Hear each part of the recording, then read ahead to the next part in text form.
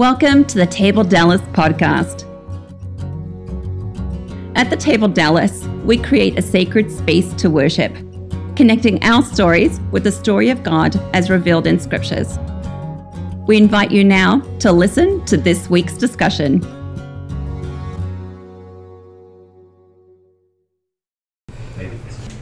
All right, I'm going to go ahead and move this on over. Welcome everyone to our gathering here, the first Sunday in September here at the Table Dallas. We're glad you're joining us, whether you're doing here in person or live here up at the Mill Street House in Old Town Louisville, or whether you're joining us anywhere around the world sometime in the future via our podcast. We're glad that you're with us as we begin a brand new series today. A brand new series.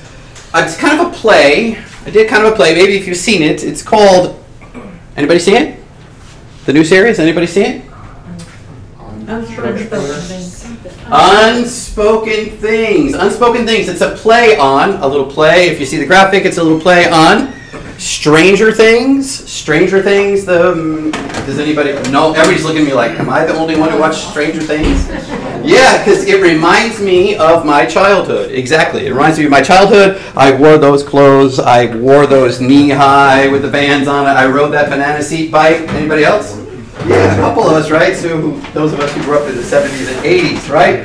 But what we're looking at, right, is this idea, this concept that the things that are most important in a culture usually go unsaid.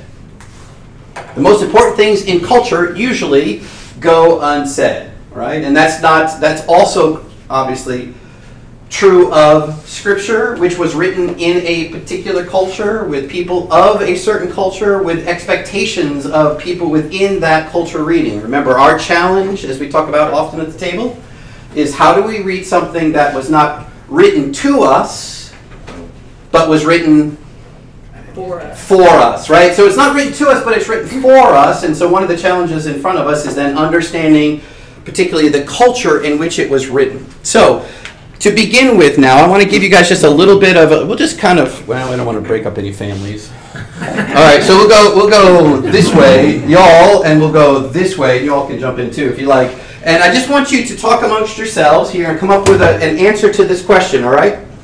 Everybody ready? All right, but this group and y'all are a group, right? Talk amongst yourselves. It is wrong to shame someone. It is wrong to shame someone. Agree, disagree, and why? Or why not, if the answer is the other. All right? Go. It is wrong to shame someone. Agree, disagree, why? Go. I disagree.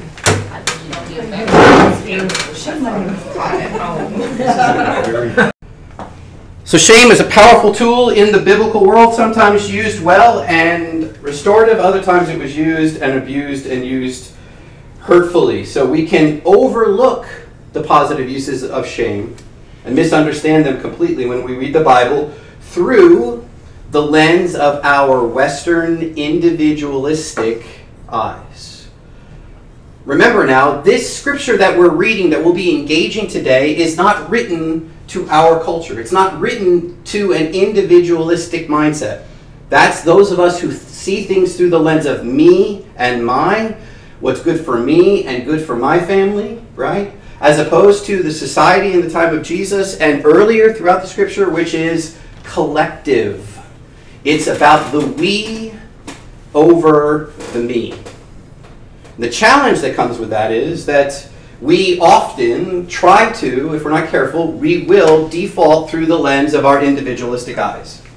Especially when we come to something that seems to be uncomfortable, confusing, maybe somehow unclear. We tend to revert to our individualistic Western eyes, our typical values, the way that we define things, and we then overlay that on the scripture. So the series that we're going to be doing for the next several weeks is about making sure that we recognize this lens, that there is this lens. Ours is individualistic. The scriptures as a whole are collective. And the influence that has on how we read and understand stories. And we're going to go through a couple of examples today as kind of a way to set it up. And then we're going to start looking at some of the key areas of unspoken things that are throughout the scriptures, particularly in the First Testament, that we might overlook and therefore miss part of what God is trying to communicate to us. A couple of things that are going to help guide us in this series. All right, I've already said the first one. The most important things in a culture usually go without being said. Chris and I have encountered this as we've spent the better part of the last 20 years working in a culture that is Eastern, that is also collectivist, and we're slowly learning how especially the most important things, are left unsaid. They're unspoken. You're just supposed to know it. And when you don't know it, you step in it, and then you really feel like an idiot because you didn't know, right? Now, if they're nice and they understand and they're generous to you, they'll go, you didn't understand that, but we're learning that. Let me give you an example. So there's an exchange. This is a classic example from a textbook. There is a Western American and a Middle Eastern car driver, somebody driving maybe a taxi or an Uber. And the American gets into the car, and the Middle Eastern or Eastern taxi driver says, so how long have you been married? Just making conversation, right? Uber driver says, hey, how long have you been married? American says, about 3 years. Driver says, how many kids do you have? American says, we don't have any children yet. To which the driver, looking very sad, says, we had the same problem. He opens up the glove box, he extracts out a business card and says, I know a really good doctor, a fertility doctor, and here's his business card for you to put in, and maybe you could talk to him. So let's break that conversation down. What is the Middle Eastern collectivist taxi driver? How is he reading that? How is he hearing and steering that conversation? Somebody. He assumes it's not lack of trying, just inability. Okay, so he assumes that there's some problem. They're unable to have a child, and what else is he assuming? That they want. But they won't. Yeah. That they what? They won't. That they want to have a children, and therefore, since they want to have a child, they're obviously trying in his mind, but being unsuccessful. For 3 years. For 3 years, his thought is, Let me help them. let me help them. They have the same problem that I had. Now, turn around and listen to that and move through that story through the lens of the modern day American who's riding in the back of that Uber/taxi. What's that person potentially hearing? I mean, is it possible that that's exactly the scenario? Yes. It is possible that, an American could be trying, these Americans could be trying to do that. It's not something we would probably share with a taxi driver. Well, I've been married 3 years, and, try as we might, we're not getting any kids. You don't happen to have a fertility doctor you could recommend, right? We call that a low context. We're a low context community. Like, we don't think you need to know that, right? So that's possible. But what are the other options? They have no interest in having children. They could be, we don't want children, which is possible, right? Or, We don't want children yet. we don't want children yet. Getting to know each other. Yeah, we're newlyweds. It's it's a little bit early for us to be thinking about bringing kids in. We're going to wait till college is done, till our career is started. Any of those things, right? But you see, in that Eastern collectivist culture, it went without saying that people marry to do what? Have children. Yeah, to start a family. It's just built into it. So why would you get married if you didn't want to have kids? I mean, that's the logic that's automatic. This is the assumed, unspoken things you see that are undercutting, or not, that are the undercurrent, not undercutting, maybe undercutting too, the undercurrent, right, of that interaction. So any suggestion of, I don't want children, we're not sure we want children, or we're waiting, is kind of like, in their mind, it's kind of like saying, it's like going to the grocery store without having any intention of cooking, or signing up to go to university and you're never going to attend class. But that's all assumption. It's all unspoken things that you are supposed to know. So here's the statement. I mean, is that true, that statement where, you get married to have children and grow a family, is that true of every single Eastern collectivist culture? Is it true? It may be, it may not be. The answer is, we really can't. We can't assume. We can't assume either. So that leads to the second. So the first underlying thing as we introduce this series is the most important things often go unsaid. That is a very important thing in Eastern culture. Family, children. How many children do you have? I mean, I am Salongo and Chris is Nalongo in Uganda. We have instant celebrity status because we have twins. And we you want it? Okay? Now, so that's step number one. Step number two, or the second most important thing is this. Generalizations are always wrong, but usually helpful. Yeah. So generalizations are always wrong. You can't generalize and say this applies to every situation, that every character in every character in one of our scriptural narratives is going to have that same thought process, but it's helpful. The generalization is helpful because so much of what's being communicated in the story is unspoken. Does that make sense? So the two bases are what? Number one, Structure.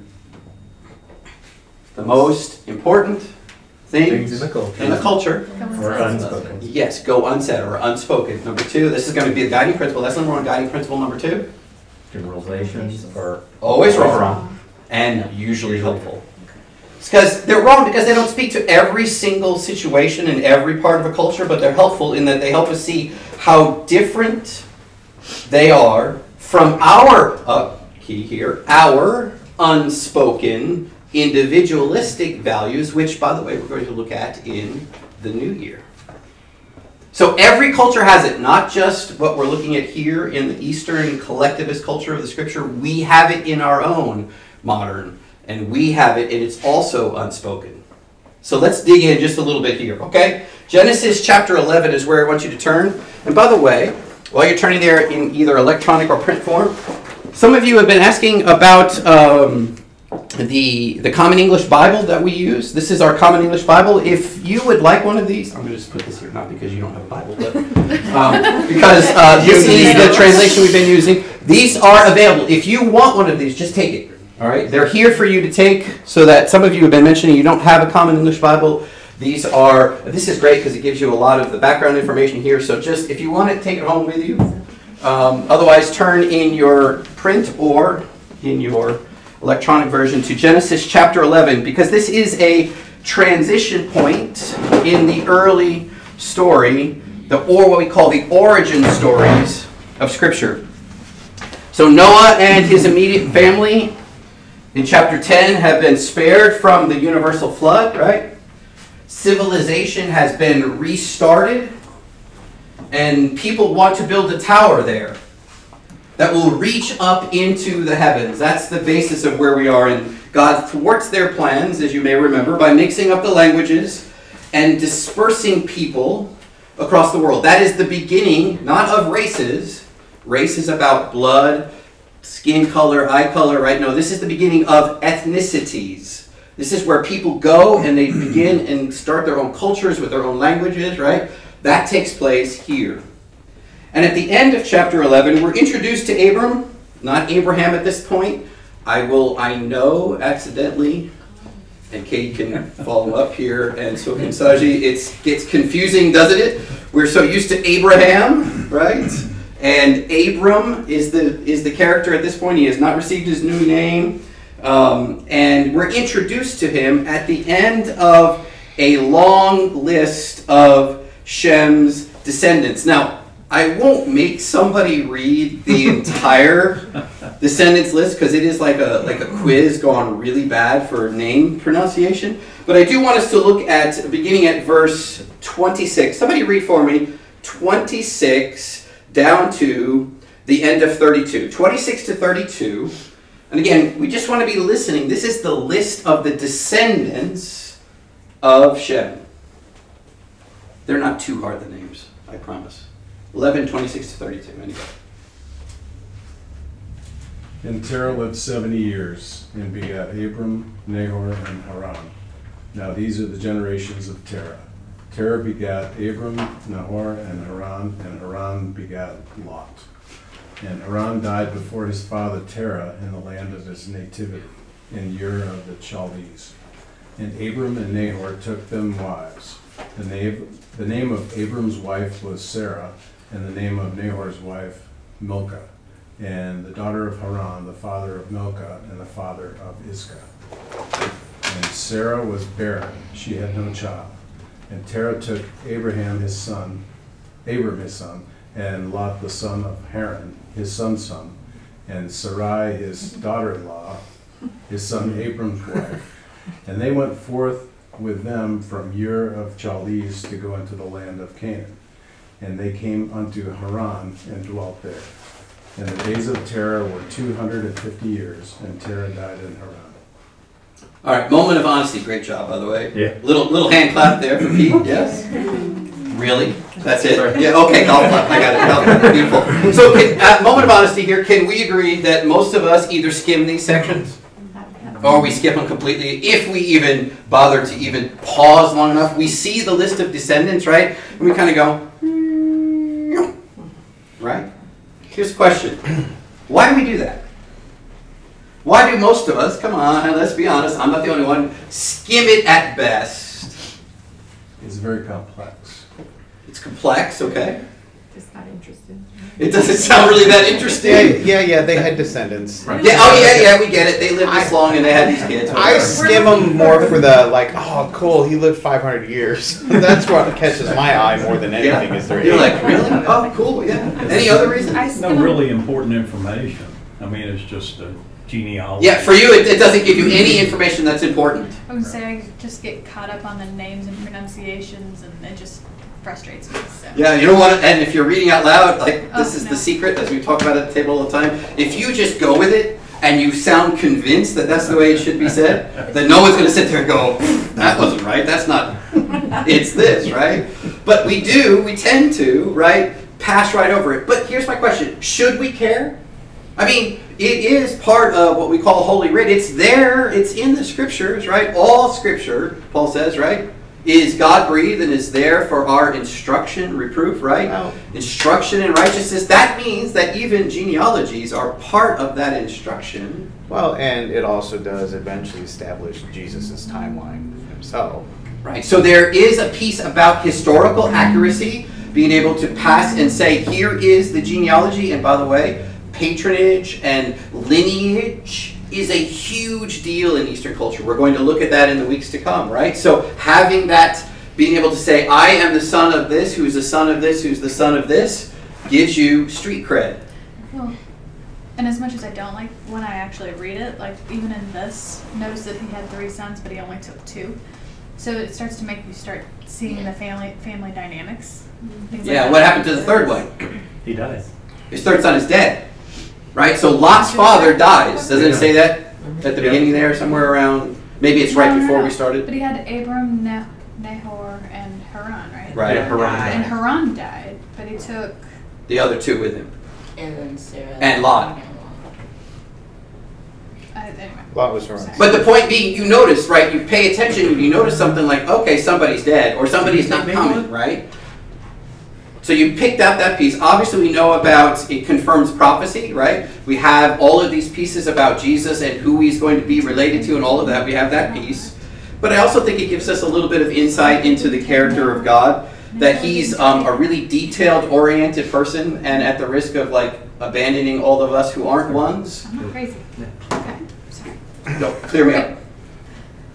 They didn't take Nahor. They didn't. Okay, good. I didn't notice that. So Because they took Lot and Abram. gotcha. 'Cause Right. I know And Haran Nahor was stayed gone, behind. but Perfect. Nahor was not there. Good. So hold that Sorry. thought. But I had to read back. But here's the I had perfect. Here's the questions. perfect. So Courtney is a 1. Sorry, I am a 1. And Abraham 1, which is my point exactly. Like for someone You're like this, making this is generalizations. They are I mean, that's correct. Boo! But yeah. But you say, okay, so now, looking at that list, knowing that it's there for a purpose, look back at that list.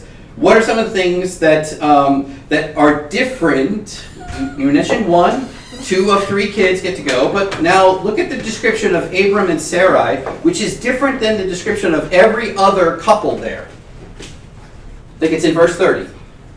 There's a little detail. They're unable to have children. Yeah, so they're barren, they're unable to have children. We just skim right over that, right? No other person on that list is described that way, right? Everyone has this one, they have this son, they have this son, they have this son. Then you get to Abram, see, I already did it. Abram and Sarai, and it says they have no children. Now, we might, in the West, just kind of read over that. Okay, it's a little tidbit of information. They either don't want children or they want them and they haven't been able to have them yet. Say again? They need to talk to the Uber driver. Yeah, they need to get touched with the Uber driver. Exactly. Yes, I like that. I know a guy. Yeah, I know a guy. I can help you with that. And we read past that just like it's another piece of information. But the authors, and I say authors because I think Genesis has some editing that goes on, right? So the authors expect us literally to see that as a stand-out statement. Filled with unspoken things. Shame. Why shame? He didn't have kids. That was everything. He has no descendants. Nobody to carry on the family lineage. So we notice that. It's like, okay, there's a problem here. And, oh, by the way, if they could have just made that statement that, Terah had this son named Abram and they have no children, right? But it's in the long list of people, right, who have children. And, by the way, who's the firstborn of Terah? Abram. How is the land? How is everything in the family passed along? Firstborn. The first primary son. So here's Abram, who is the one who is supposed to take care of the entire family moving forward, right? It's going to be his responsibility. And they insert the line, he does not have children. Shame is absolutely at the top of the list. Shame for who or whom? The wife, Sarah. So shame for the wife, obviously in that culture, right? If the culture is you get married to start a family and you are unable to have a family, we know this story throughout several narratives in the First Testament, right? The shame that goes with that. What else? Where else is there shame? It is shame through Abram to the father, because his Okay. line is not going to continue through that first son. So you have the shame that's associated with Sarah and Abraham as the couple without any children, but then kind of through them as the firstborn, right, to the father, right? So they have he has no heir, no one to pass it on, at least the way that it would be traditionally passed along, right? So we have that piece. Anybody else? Any other shame involved here? Again, unspoken. Well, just reading back through it, so one of the brothers has a wife who is the daughter of another brother, so the whole family is going to feel that shame radiate out. Because it's so, they're so tightly knit in that. Well, and is it additionally kind of like driven in the fact that Lot exists? Oh, and they had Lot. The constant reminder that even a dead guy had a son. I mean, it's all in there. It's all in there if we read the story, right? But the problem is that when we think of marriage, what words generally come to mind when we think of marriage? Love. Right, but it was My BFF. But it was arranged marriages back then. Right, so we have a different kind of culture, right? What part did love play in those ancient Semitic marriages? Nothing. I mean, we hope in our good, reading through our good individualistic Western eyes, we really hope that they're in love, don't we? I mean, that's what we want. We want Abram, to be in love with Sarai and to be wrought and broken up over the fact that this is probably a big deal in their marriage, right, in that day and time. But we have to be careful. We can't overlay our understanding. That's not why love and, they didn't meet at the ball, right? These are arranged marriages, as you said. And why did ancients marry? Kids. You have kids. What else? Back then? Yeah, treaties or Yeah, so you would combining of cement families, alliances. And what else? Strengthen the bloodline.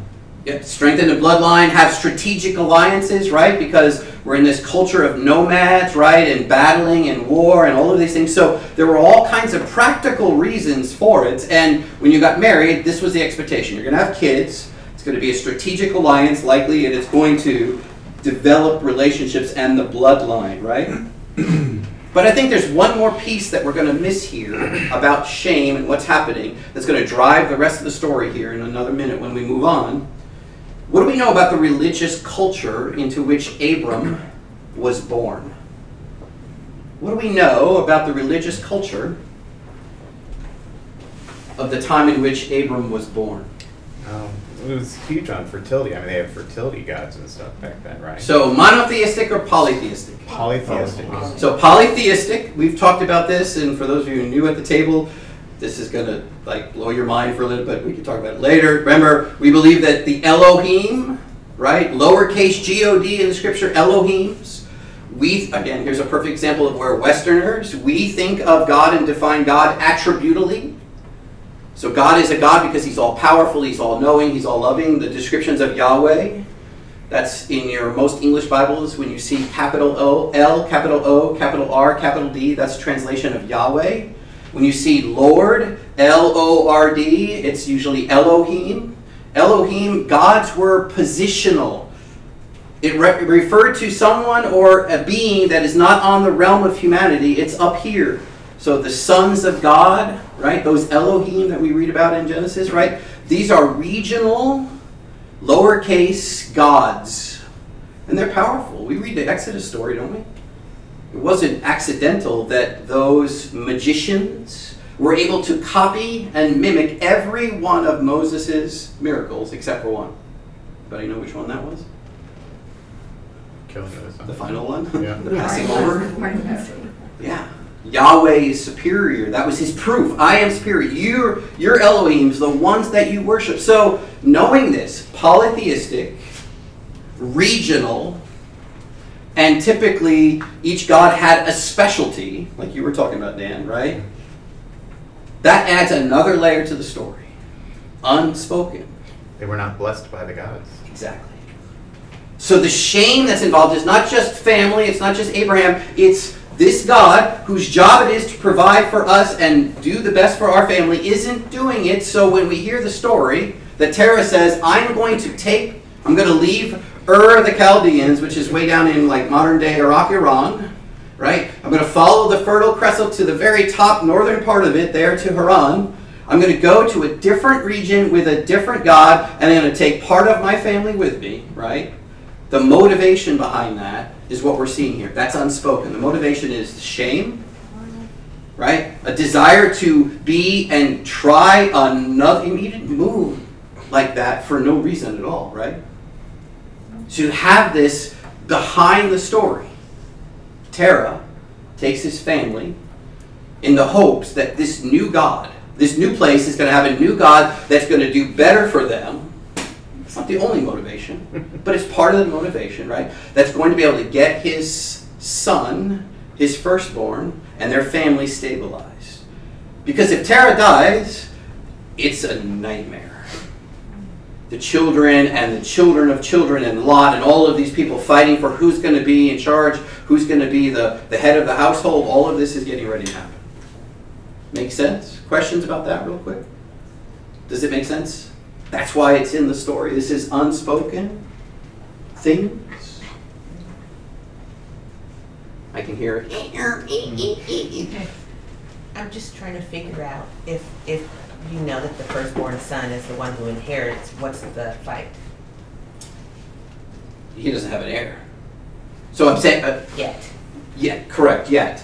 Now, what we know about the story is we're going to find out is Abram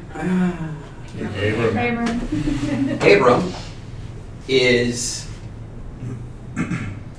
65. Let me make sure I got my numbers right. Yeah, 65. No, he's 75. He's 75. Sarai is 65 when this takes place. Genesis 6, by the way, tells us that, I think it's 6 in verse 11, says that as a result of one of the reasons why God started the thought of spreading the people around the world is that in Genesis 6 it says that the sons of God, that's the Elohim, were looking at the daughters of men, that's humanity, and they were intermixing, right? Then the flood comes to wipe them out, and he says, as a result of this intermarriage, I'm going to limit life now to 120 years. On average, 120 years. Pre-flood, a lot longer than that. Dan was talking about 500 years. Notice, you'll see, God said 120 years, you start seeing it dropping through that genealogy. All right. If you're 65 as a woman and you're 75 as a man, you're at the cusp in that day and age of 120 years of being what? Yeah, past childbearing time. All of that is unsaid. It's unspoken in the text. And it's like panic time. Obviously, this God isn't going to do it for us. I'm ashamed. This is shameful. This is following us everywhere. Let's go 800 miles across desert in the Fertile Crescent to a place called Haran. Which is his son's name. Which is weird. Right. Yeah, that makes it really confusing. It is. It makes it really confusing. All right? Possibly some verbiage. So that's the basic. Now, that's the backdrop. So when we pick up 12, chapter 12, somebody read 12, Genesis chapter 12. This is where we're introduced to Abram's family, I guess more specifically Abram and God's interaction with Abram. We are now in Haran. When we pick up chapter 12, somebody read, I think it's just read me 6 verses, I think. The Lord said to Abram, leave your land, your family, and your father's household for the land that I will show you. I will make of you a great nation and will bless you. I will make your name respected, and you will be a blessing. I will bless those who bless you, and those who curse you I will curse. All the families of the earth will be blessed because of you. Abram left just as the Lord told him, and Lot went with him. Now Abram was 75 years old when he left Haran. Abram took his wife Sarai, his nephew Lot, all of their possessions, and those who became members of their household in Haran, and they set out for the land of Canaan. When they arrived in Canaan, Abram traveled through the land as far as the sacred place at Shechem at the Oak of Moreh. The Canaanites lived in the land at that time. Perfect. So he's in Ur of the Chaldeans, which is way over in modern day Iraq, Iran, Assyrian Empire. Comes up, way up north around the Fertile Crescent, north of there to Haran, and then he drops down into what we would commonly know in the time of Jesus as the Holy Land. He's in Canaan, the promised, what would ultimately be the promised land, right? It's going to be promised to him. Notice there's not a direct promise here, is there, of like an heir. It's not like directly promises, but what's included? I mean, what's the general gist of what's being promised to Abram here? What's the promise? That I will make of you a great nation. Yeah, so from him is going to come a great... There's lots of ways that could happen, right? So it's not specific here necessarily about the heir, but at least remember now, the context of this is that his former God, if you would, because remember, God's are regional, so he's moved into a completely different region with different gods, right? His God failed to provide an heir, and, I know this is hard to hear, his marriage was a failure. Let that sink in for a minute. His marriage, in the eyes of that culture, is a complete and utter failure, right? And yet, when we find out, we get this interesting thing that happens in Canaan. Yahweh. This is capital L, capital O, capital R, capital D. This is the one true God. This isn't an Elohim. This is Yahweh speaking to him. He speaks to Abram, and the narrative makes it seem as though hearing from a God was a fairly common thing. How does that resonate with us here in the West? I mean, well, first, I'm making that assumption. Do you read it that way? That it sounds like this is I mean, there's nothing in the text that makes it sound like Abram was... There's no fear not at the beginning of this one. Yeah. Which is a common thing. Don't be afraid, don't be afraid, don't be afraid. None of that. Well, but we also are only hearing the stories that heard from God. Like, there's a lot of people I'm just saying, I mean, it could also be just a fear ratio thing. But yes, the fear thing kind of says it's not a... It seemed like it was normal. A semi-normal occurrence. Like it's not like a big deal. Well, it's kind of like, yeah, I went to this new place, and the God of this new place spoke to me. Told me this. Like, it's almost like matter of fact, isn't it? But in our Western culture, are we suspicious of this? Come on. Yes. Why would a God bother, any God, doesn't necessarily mean any God bother to stoop to talk to an individual, right? Not that big, for us it's, wow, right? But what does this, at this point, is still an unnamed God. We know it's Yahweh, because we have to be careful. I titled this section, Reading the Bible Backwards. That's the title of today's little get. Reading the Bible backwards. We know the story, so we read it backwards. We're like, oh yeah, God is this, Yahweh is this, and this. But Abram knows none of that. It's just an unnamed God who's come to speak to him, and he offers them something. What does he offer them? Everything. I mean, having a family, sons, children. Well, he says to make your name respected, so he's restoring the shame. Yep. So removing or restoring the shame, reversing the shame, right? But it comes at a cost. What's the cost? Yeah, he has to leave his family, a good part of his family, and the gods that he grew up worshiping, right, behind. What about that offer might be enticing to Abram and Sarai? Well, the fact that they have to have kids is shameful. So having basically getting to restart or start over is like, okay. I mean, especially when you start considering where they are in their age. I mean, he's 75 plus now, or they're about 75. She's 65. At the end of what would be considered the natural window for childbirth, and it's like, we get one more shot. So it's almost like they weigh the benefits out and they go, okay, I'll go to this place. Because for us, we go, why would they do that? Because in our culture, that doesn't make a whole lot of sense.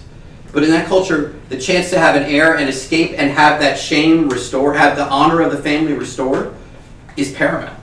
It's huge. So right? They were primarily motivated by them having a kid. An heir. To carry on the family name, the legacy, the patronage, the hierarchy, all of these things that we'll be looking at in weeks ahead, which are motivating factors, driving factors, is what moves them to take what we would look at as like extraordinary actions. Not quite, maybe not quite as extraordinary in terms of how we think of it, but for them to leave family and leave land and go to a place where they don't know the culture, they don't know the gods, big deal. But they weigh the options and they say, we need to go. So Abraham was 75, Sarah was 65 when God tells them to leave Haran for this place he would show them. And then 10 years and 2 chapters later in Genesis, chapter 15, God makes the first, so flip over to 15, God makes the first of 2 covenants specifically promising that a biological child, not the head of a household, would be his heir. Somebody look at 15, like just read the first 3 or 4 verses for me. Can I ask a question before you go there? At this point, do you think the reason Lot's going is maybe Abram sees him as being his heir? Likely. Rather than Abram getting this feeling that he's going to have suddenly him. Yeah, so Lot would hold a position, likely what we would call in this patriarchal system, he would hold the head of household. So the reason that Abram is so deferential to Lot throughout the story, when we think Lot's a loser. I mean, that's how we read it, right? Don't we? Not yet. Pretty much, Not right? yet. I mean, when you He's just a pain in the patookie for Abram, right? Not yet. Well, I know, but that's how we read it. We're reading the story, right? But the reason he keeps giving him deferential treatment is logically he could be the one he would assign it to. His father's dead. It would be a natural progression, right? But now we get in 15. Somebody read the first 3 or 4, I don't know, 4 verses, something like that, just to give us a sense of what it's like. After these events, the Lord's word came to Abram in a vision. Don't be afraid, Abram. I'm your protector. Your reward will be very great." But Abram said, "Lord God, what can you possibly give me, since I still have no children? The head of my household is Eliezer, a man from Damascus." He continued, "Since you haven't given me any children, the head of my household will be my heir." The Lord's word came immediately to him. "This man will not be your heir. Your heir will definitely be through your own biological child." Then he brought Abram outside and said, "Look up the sky and count the stars, if you wish to think you can count them. If you think you can count them." He continued, "This is how many children you will have." Abram trusted the Lord, and the Lord recognized Abram's high moral character. So, 14 years, 2 chapters later, from what we just read in 12, right? God renews that promise with Abram when he changes his name to Abraham. All right? So what's transpiring here, right? So they've got this promise. They've gone to this new place with a new God. They've been there for some years, probably around 14 years. And what's happened? Sounds like things have gotten worse. Not only have things, well, yeah, things have gotten worse. Why? Because some guy named Eliezer is now the head of the household. It's almost like they've gone, all right, we came to the new place. We've got this new God. We've been here for some time. We followed his instructions, and bumpkus, nothing. Well, but I mean, he has accrued wealth. He is known. Right. So the promise has been kept, right? That part. Right. He is getting famous. True. He doesn't have a kid. But he still doesn't have a kid. And what else has happened now, over 14 years? The wife that was 65 is now 75. 79, pushing 80. No children. And the promise is you will have a biological child. Now, we read this, God speaks, Yahweh speaks to Abram. Does Abram tell Sarah? Sarai? Or Sarah? Well, I'm just going to go with Abraham and Sarah now, because it's about that time. Does Abraham tell Sarah what God says? Doesn't look like it. I don't see that he does. So what happens next in the story? You remember the story. Well, she tells him to go sleep with somebody else. Yeah, so if you remember, if you kept going and we went into chapter 16 and then virtually into chapter 17, her response to this was, since God has kept me, Genesis 16, from giving birth, knowing in the back of the mind that God has told Abram or Abraham that he's going to have an heir, she comes up with a solution. She's going to help God out a little. Her solution is, take my handmaiden, Hagar, and have what? So here's my question. Can we blame her for this action? You blame her wisdom from the standpoint that's never going to go well. Yeah. It was so normal. I mean, maybe let's put it this way. Do you think that raised any eyes, like eyebrows, in that culture and day and time? No. I mean, it's a practical solution to an imminent and huge problem. It's kind of like in vitro. Surrogate, surrogate. Okay, yeah. I guess it's a like a really weird kind of surrogate thing going on, right? Again, remember we have to be careful. We're layering our idea of marriage and love and commitment, and we're talking multiple wives, multiple situations, and we're like, oh no, she's given her handmaid to her husband, and we're like, oh my goodness, that's like let's all agree, it's a bad idea. But it's a bloodline. It's his bloodline. It's his bloodline. It's his bloodline. And that's important in the story, right? She's at the end of her childbearing years. Maybe that's what's happened. She's done. And she's like, the only way this is going to happen, I'm going to help God. Somebody said that. I'm going to help God, right? I'm going to make this happen. It's the end of my childbearing years. It's a way out of shame for herself, because this is her handmaiden. So it's like on behalf of her, right?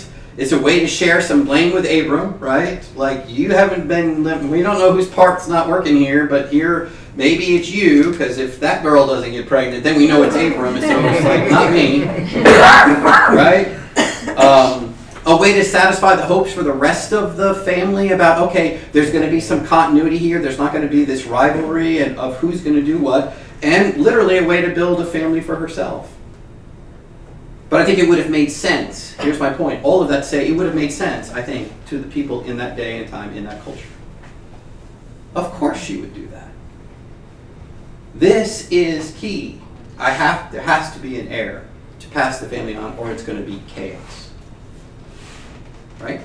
I don't know, it's still chaos. We know it ended up being chaos because from our Western, then we go back and we ask questions like, okay, so if her goal was for Abram to have a child through Hagar, why did she get mad when it happened? That's what a Westerner thinks, right? Right. Well, that then goes back to the question, do you think she really wanted him to have a child? With Hagar, no. So it was a way of shaming Abram, like maybe it's his fault, and then when she found out it really wasn't his fault, and what? Oh, now she's in. You see what I'm saying? It's just like well, that backfired. Yeah, it's a mess, right? And that's why I wanted to bring this. We Westerners find that arrangement unthinkable. Now we do it with surrogates, right? Where we have either a known or an unknown person, but this idea of like the two of them you get where it's going, right? Is not something in the West we would think of as, oh yeah, that's how you solve that problem. Even having someone in your household that you're going to have to live with the consequences of it. I mean, it's one thing if you have a surrogate, but they live, in another state. But this is part of their household. So I'm doing all this as an introduction this week, as to kind of give you an example of the huge cultural gaps between the biblical world and our own. That I would say, for us is puzzling. It's puzzling at best, right? But this part of the story, the Bible assumes that we all understand why these actions were taking place. We all understand why all those details were included. So much being said in an economy of words. Abram and Sarai were barren, using the King James. I think it's King James, right? Whatever it was that you read. We're barren. That was the word used. We're barren. Those few words carried this much unspoken, right? That little phrase is the motivating factor behind everything that follows in the next 7 or 8 chapters in the book of Genesis. And we're supposed to know it. The readers would have understood it. The original readers would have understood that as, okay, that makes sense. So why? Why learn about these kind of what I'm calling foundational social structures of the biblical world? Well, we know that the Bible is a library of books and letters that were written by people in collective societies about the lives of people in collective societies, which they intended people of collective cultures to read. So therefore they assume some things. They assume some of these social systems that are part of the collective system, and so they're rarely mentioned. And if they are mentioned and highlighted, then you pay double attention to it. So over the next couple of weeks, we're going to be looking at some familiar scripture stories with an eye for some of these values. And here's some of the ones we'll be focused on. This idea of kinship, the Redeemer kinsman, the Redeemer piece to this, kinship, patronage, brokerage is probably a phrase we're not familiar with, but it sounds exactly what it is. Like in a collectivist culture, you don't go directly to the person you have a problem with. You always send an emissary on your behalf. Give you an example of the story we may look at. So when even God follows this in the collectivist culture, so when David is caught up with sin with Bathsheba, David and God have had a close relationship. He's been described as a man after God's own heart. God could have just said right to David, hello, what's going on here? What does he do instead? Sends a prophet. He sends Nathan, right? That's an example of patronage, brokerage. We see that in the Esther story. We'll look at some of these, right? And then obviously the big ones of honor and shame, and maybe we'll fill in some other ones there that are just kind of, you're like, just throw them in, right? That are the underlying pieces of the story. Right? Any questions or final thoughts as we kind of wrap up? Sorry, I know it was long. By the way, you were probably wondering why we didn't do music today. We have some things happening with Louisville with a group of this size singing inside a small group like this, so hopefully they'll return next week. So we normally do that, but they're trying to get ready for Western days, and they've got some weird things going on that we're just trying to be good community citizens. So, yeah, go ahead. Not to throw a fly in the ointment here, but you will anyway. Yeah, I mean, you know my nature. So, how do we know that we're interpreting? We hope you enjoyed this episode of the Table Dallas podcast. We invite you to join the conversation at one of our upcoming tables. To learn more about us, please check out our website at thetabledallas.com. And remember, we're saving a seat for you at the table.